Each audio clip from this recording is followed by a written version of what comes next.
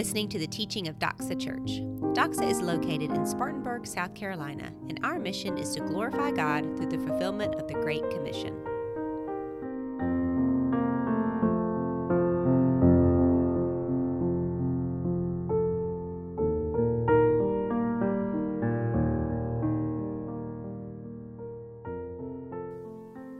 So in many ways, this week has been a hard week for a lot of us. You know, on top of all the things that are going on in our own lives, we have seen news report after news report of the pain and suffering that is going on in Texas and in Buffalo and in Boulder before that, and it just seems to never end, right? And I've heard a lot of people, a lot of angry people, rightfully so, a lot of people who want to do something about it. The first time I heard about it myself was late one night, and I just heard an NBA coach just say, hey, I'm not going to talk about basketball. It's just his post-game press conference. He just wanted to talk about getting out there, talking to a senator. There's a bill that's being held up, legislation. We have to do something now. And as I've prepared this passage, I'll be honest, all week long I've been studying 1 Peter 3. And I've counseled different people. And we keep going back to the message that we just had. In verses, if you look there at 1 Peter 3, verses 8 through 12.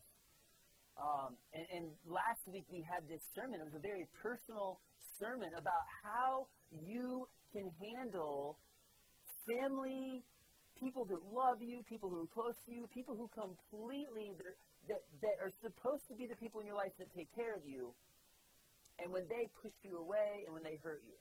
Like how you can handle that, how you get through something like that, and I've been focused on that, and then looking ahead and preparing this sermon for this morning, and I just could not get a handle on what I wanted to say and how I wanted to say it. I was not feeling the outline that I had made from this text. So I wrestled with this and wrestled with this and wrestled with it. And I came to the point where I was like, look, the church doesn't need to hear David Rudy giving his opinion about things, right? We need the Word of God. And that's what this church believes. We believe that the most powerful, influential thing, the thing that will change your heart, is not what any human can say. It's what God reveals in His Word. And we saw that last week as we went through a very personal thing, a very specific applicational thing that God's Word had an answer to. We talked about how, look, you can't control everything, right? You can't control what people do to you or what they say to you, but you can focus on what you can change. And then leave whatever else happens, all those other things, leave it up to God, because He's the only one who can truly control that and change that, right? And likewise with this passage today, I just kept thinking, oh my goodness, it's another passage on conflict. And really, as you go on through 1 Peter 3 here, the tone just slightly shifts away from the people who are closest to you who caused you pain, now to a broader audience of people who have hurt you. And what I felt like saying was, God, you're going to have to speak, because I need to get passionate about this passage. And the longer I prayed about it, the longer I thought about it, He really, truly revealed to me exactly what this passage has to say in light of what a lot of us are feeling and going through right now. So let's read the text, 1 Peter chapter 3, and we are going to see how you can actually do something about the pain and the brokenness that is in our world today. Because you look out there in the world, and there's clearly something rotten to the core, right? You had this other gunman. No father, absent father, mother's on drugs, living with his grandmother, unrestricted internet access, no friends, only chat rooms and toxic internet chat room vibes going on. This guy was a loner who dropped out of school after all the lockdowns happened. Violence, all the red flags, all the warning signs were there, right? So what did he need? Do we need more legislation to fix that heart problem? Or do we need something else? Let's read what 1 Peter chapter 3 has to say about Christians in this present suffering.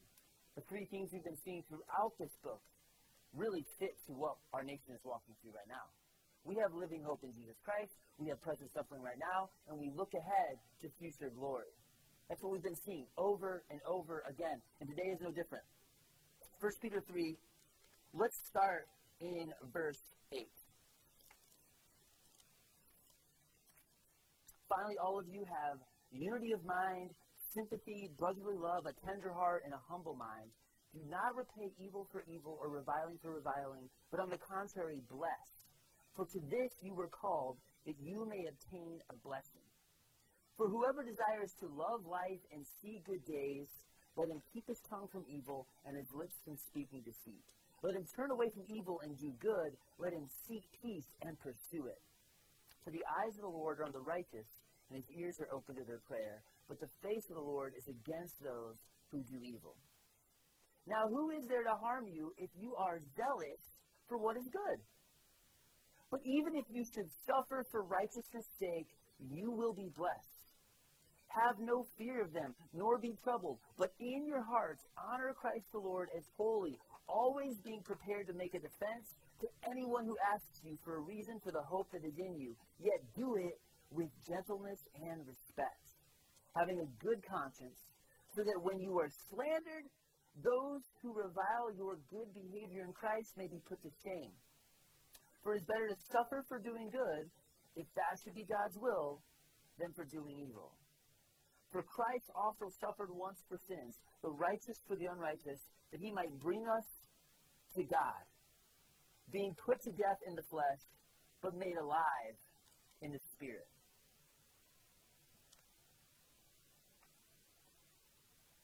There's a lot here about how you can be different in this world of darkness.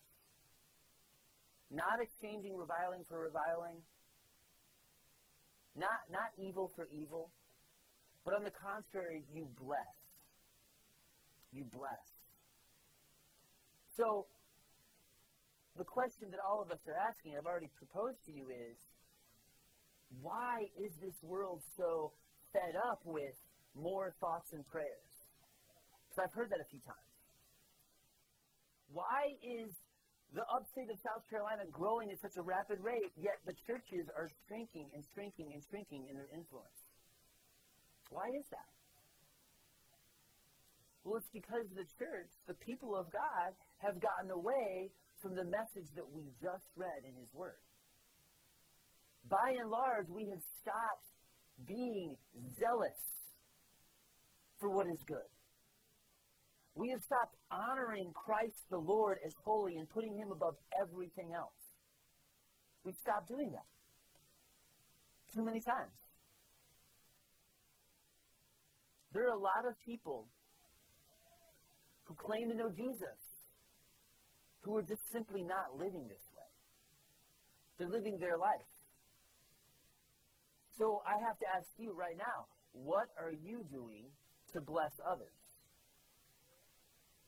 It's very important that we get the order right, because you can know the truth. You can know what you should be doing, and you can miss it completely if you don't do the right things in the right order, right? Like, what if I was to say, let me get this right. The order matters when you're cooking, when you're putting ingredients in, usually in a recipe. That can matter a lot, not always with mathematics. But let's say that you actually have to make an apology. And you go about it this way. You say, I shouldn't have said that. I'm sorry. But you hurt my feelings. Do you hear that apology? See the order of that apology? I shouldn't have done that. I'm sorry. But you hurt my feelings. I've heard somebody say, like, basically the only thing that matters in those kind of apologies is what comes after the but. Because what comes after the but is what you really mean, right? So the order of that is going to leave someone with, are you really sorry? Because all I'm hearing you say is, like, you don't like what I did. So instead of going about it with, I shouldn't have said that, I'm sorry, but you hurt my feelings, you can use the exact same ingredients in a different order, and you can say, You hurt my feelings, but I shouldn't have said that. I'm sorry. You see how you switch the order around and see what a difference that makes? You hurt my feelings, but I shouldn't have said that. I'm sorry. If we don't get the order right, we will do more harm than good. And for far too long, the church, who is living amongst a community, we're living this present life. We have neighbors. We have communities around us. Christians are nitpicking and fighting with other Christians about embarrassing things. I mean, you just jump on social media. You can see Christian after Christian after Christian. Even in a week like this week, where we should be loving our neighbors, we should be reaching out, having conversations, loving conversations with people who are hurting. What are Christians yow-yowing about? This or that, or you didn't say what I thought you should say, and you could have said it this way, and how dare this person do this, and I am upset that you don't see it the way I see it. Church, that's killing our influence. That's killing our testimony. It's allowing us to blend in and sound the same as the world around us, just about other issues that the world doesn't even care about. Christians are having more fun than they are focusing on being faithful. It's like, I love this is my hobby, my kid's into this, and I do this and that. You can get so caught up into good gifts that God has given you that you place the gift over the giver. And we live in a culture where Christians spend more time figuring out how they can spend their money on the next fun thing than they're focused on being zealous for good works. It's really that simple. We have Christians who like to point fingers instead of take ownership.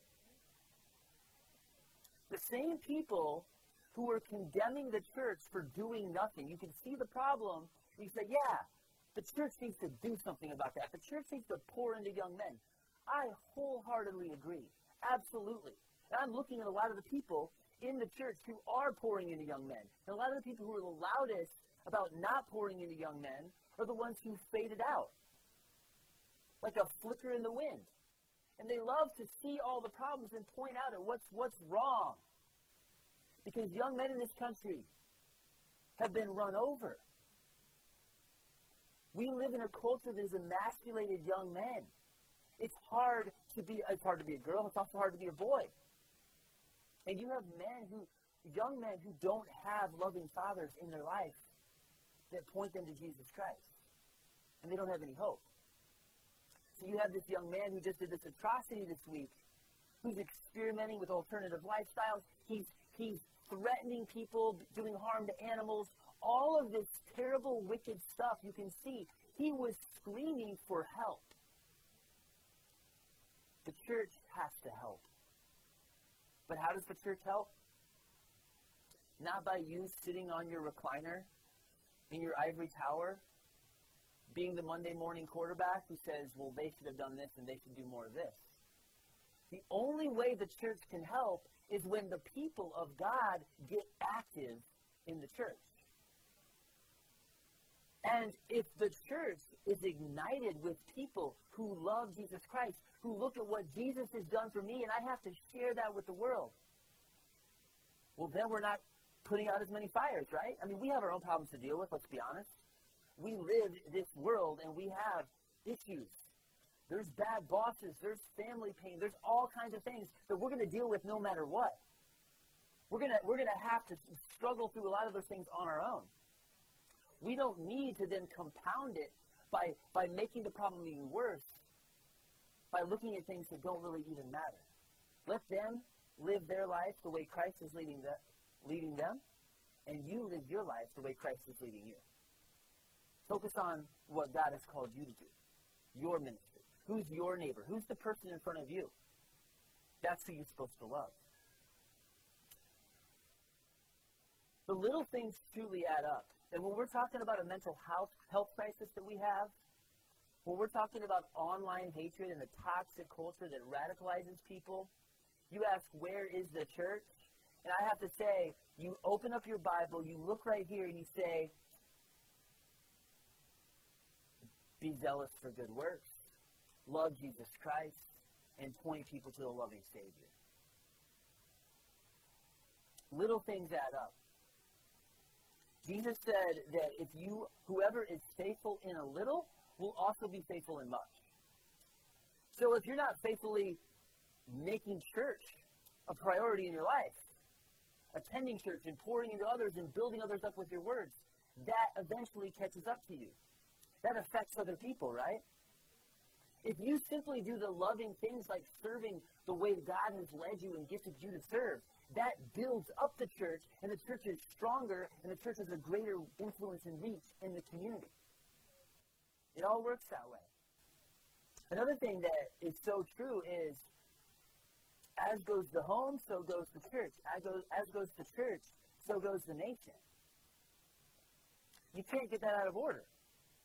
If you just focus on your church, and I got to serve, I got to be here, I got to do this, I got to do that, I got to be more, I got to be better, and you don't focus on loving your family and having that time with the Lord, you're going to get out of line and out of whack.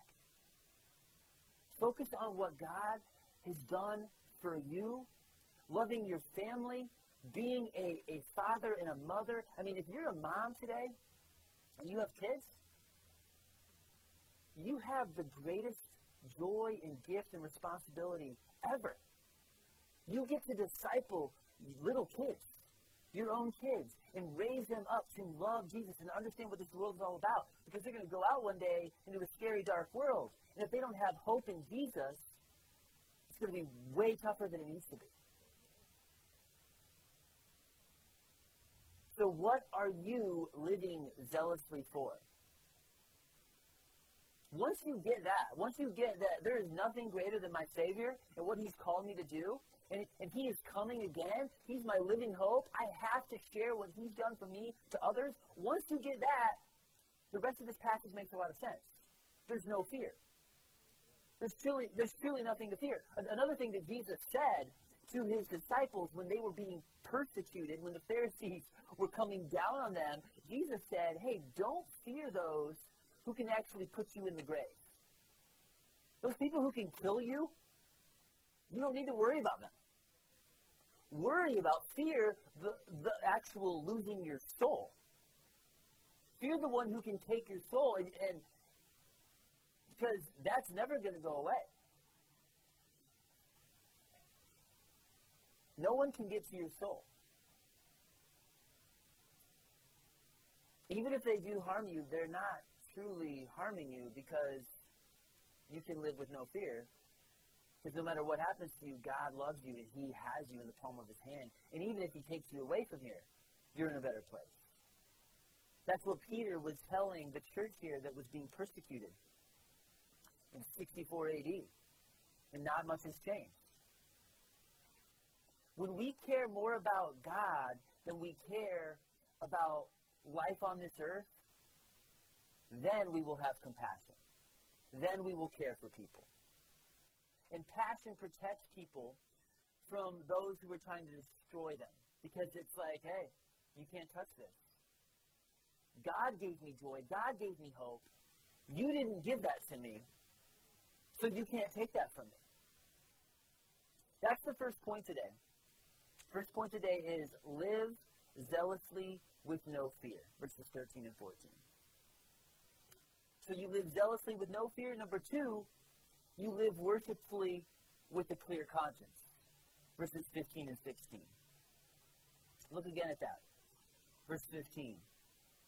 But in your hearts, honor Christ Lord as holy, always being prepared to make a defense to anyone who asks you for a reason for the hope that is in you, yet do it with gentleness and respect, having a good conscience, so that when you were slandered, those who revile your good behavior in Christ may be put to shame.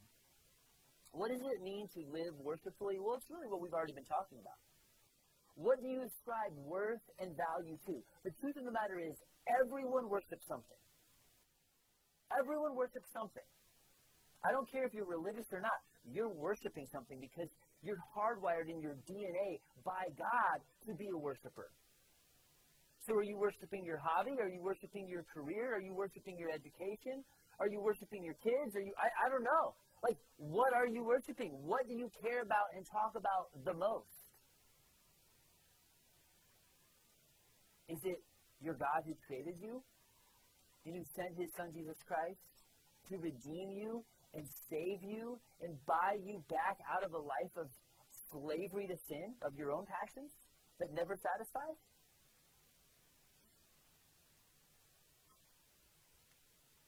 The point of this passage is, in your heart, honor Christ the Lord as holy. And here's the thing, the world is offended by that. I was watching a movie with my boys this weekend called Pilgrim's Progress. We've all heard of it. I don't think anyone has probably not heard, at least heard of the Pilgrim's Progress. It's a book that was written 340 years ago by a man who was in jail for preaching Jesus Christ. And he talks about Vanity Fair, right? On this journey to the celestial city, he goes across the Vanity Fair. And in the Vanity Fair, the whole world is there. They're selling all this stuff. Like, hey, whatever you want, whatever you desire, we have it for you in abundance. You can get everything your heart desires here from the world. And the Christian pilgrim shouts out, you don't have anything I want.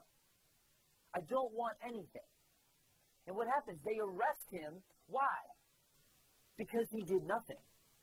What, you don't want what we have to offer? You want nothing? They were offended by that. You don't want this entertainment piece? You don't want this pleasure? You don't want this salary? You don't want that lifestyle? And they arrested him. They threw him in jail. Simply because he didn't want what they had, and they were offended by that. He was arrested for doing nothing, for not fitting in. And that's what this passage is talking about. You can be zealous for good works. The world is still going to be, at the end of the day, if they're honest, they don't like that. Because they see you're different.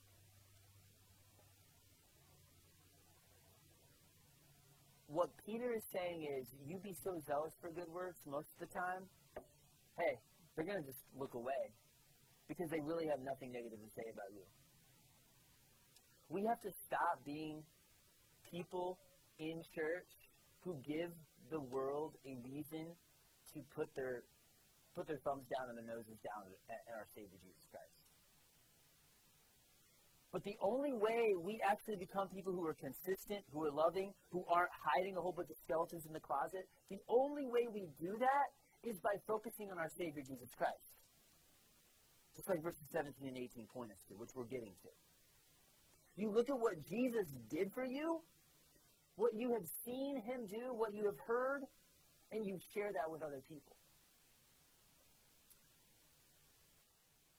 Adoration leads to action.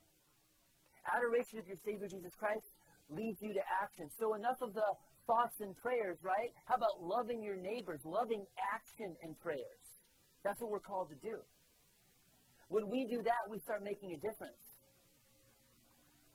It's really sad to me when you ask a Christian, hey, why are you a Christian? What is the reason that you're a Christian, right? When someone asks you for a reason for the hope that is in you, do it out of gentleness and respect, right? You have to have something to say, right?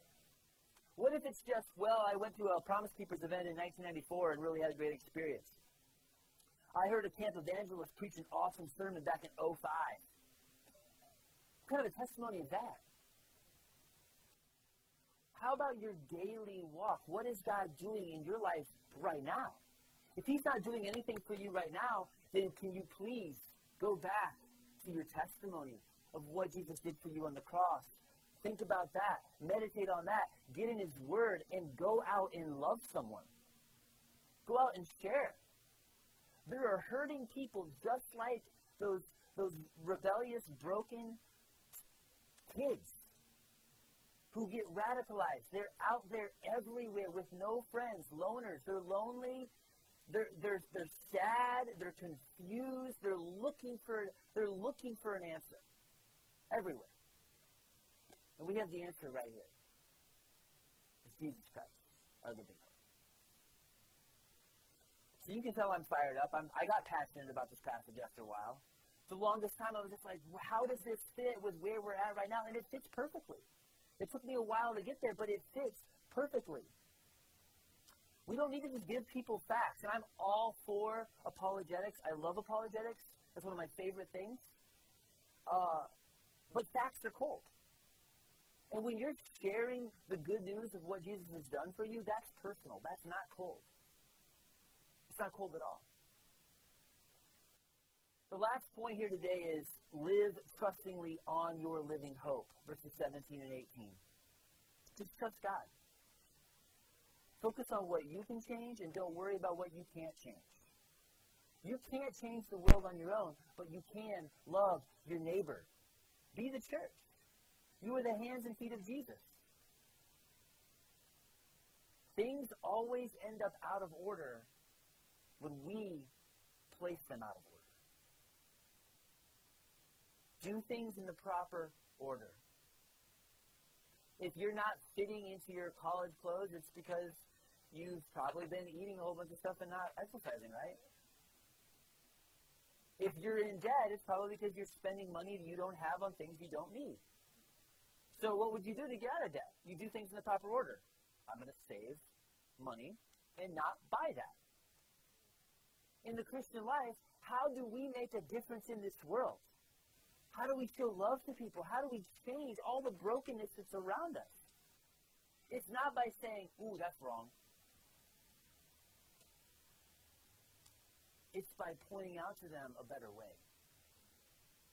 With gentleness and respect. With love in your heart. Because this is what Jesus has done for me. And I want you to have what I have. So I'm not going to stop talking about it.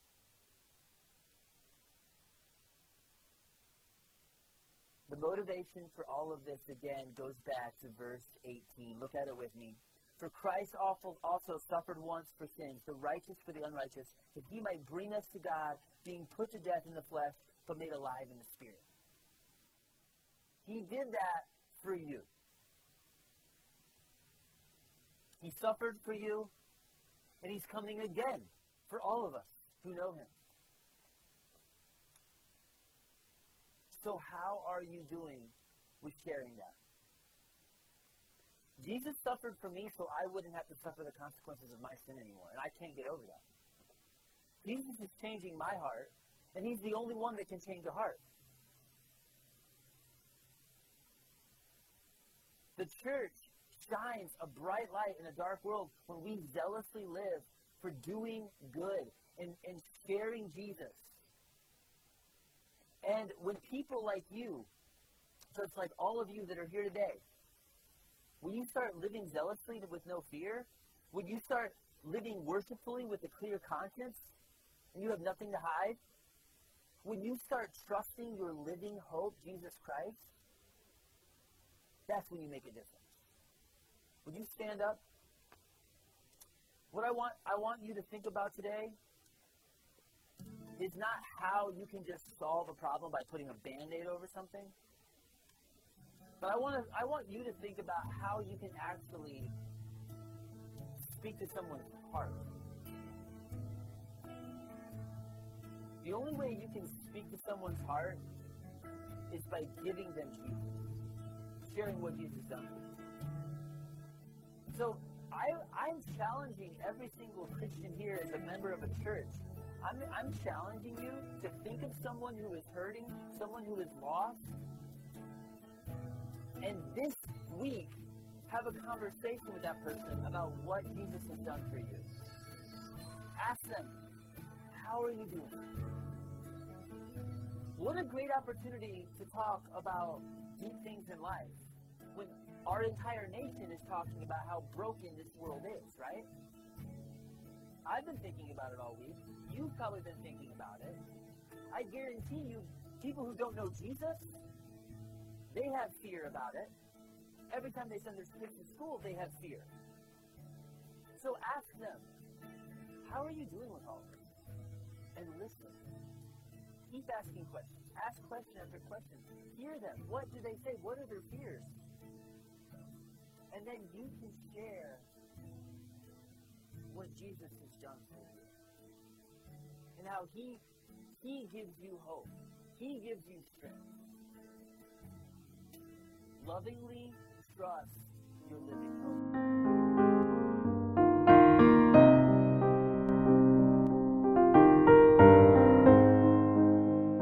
Thanks for listening to this message from God's Word.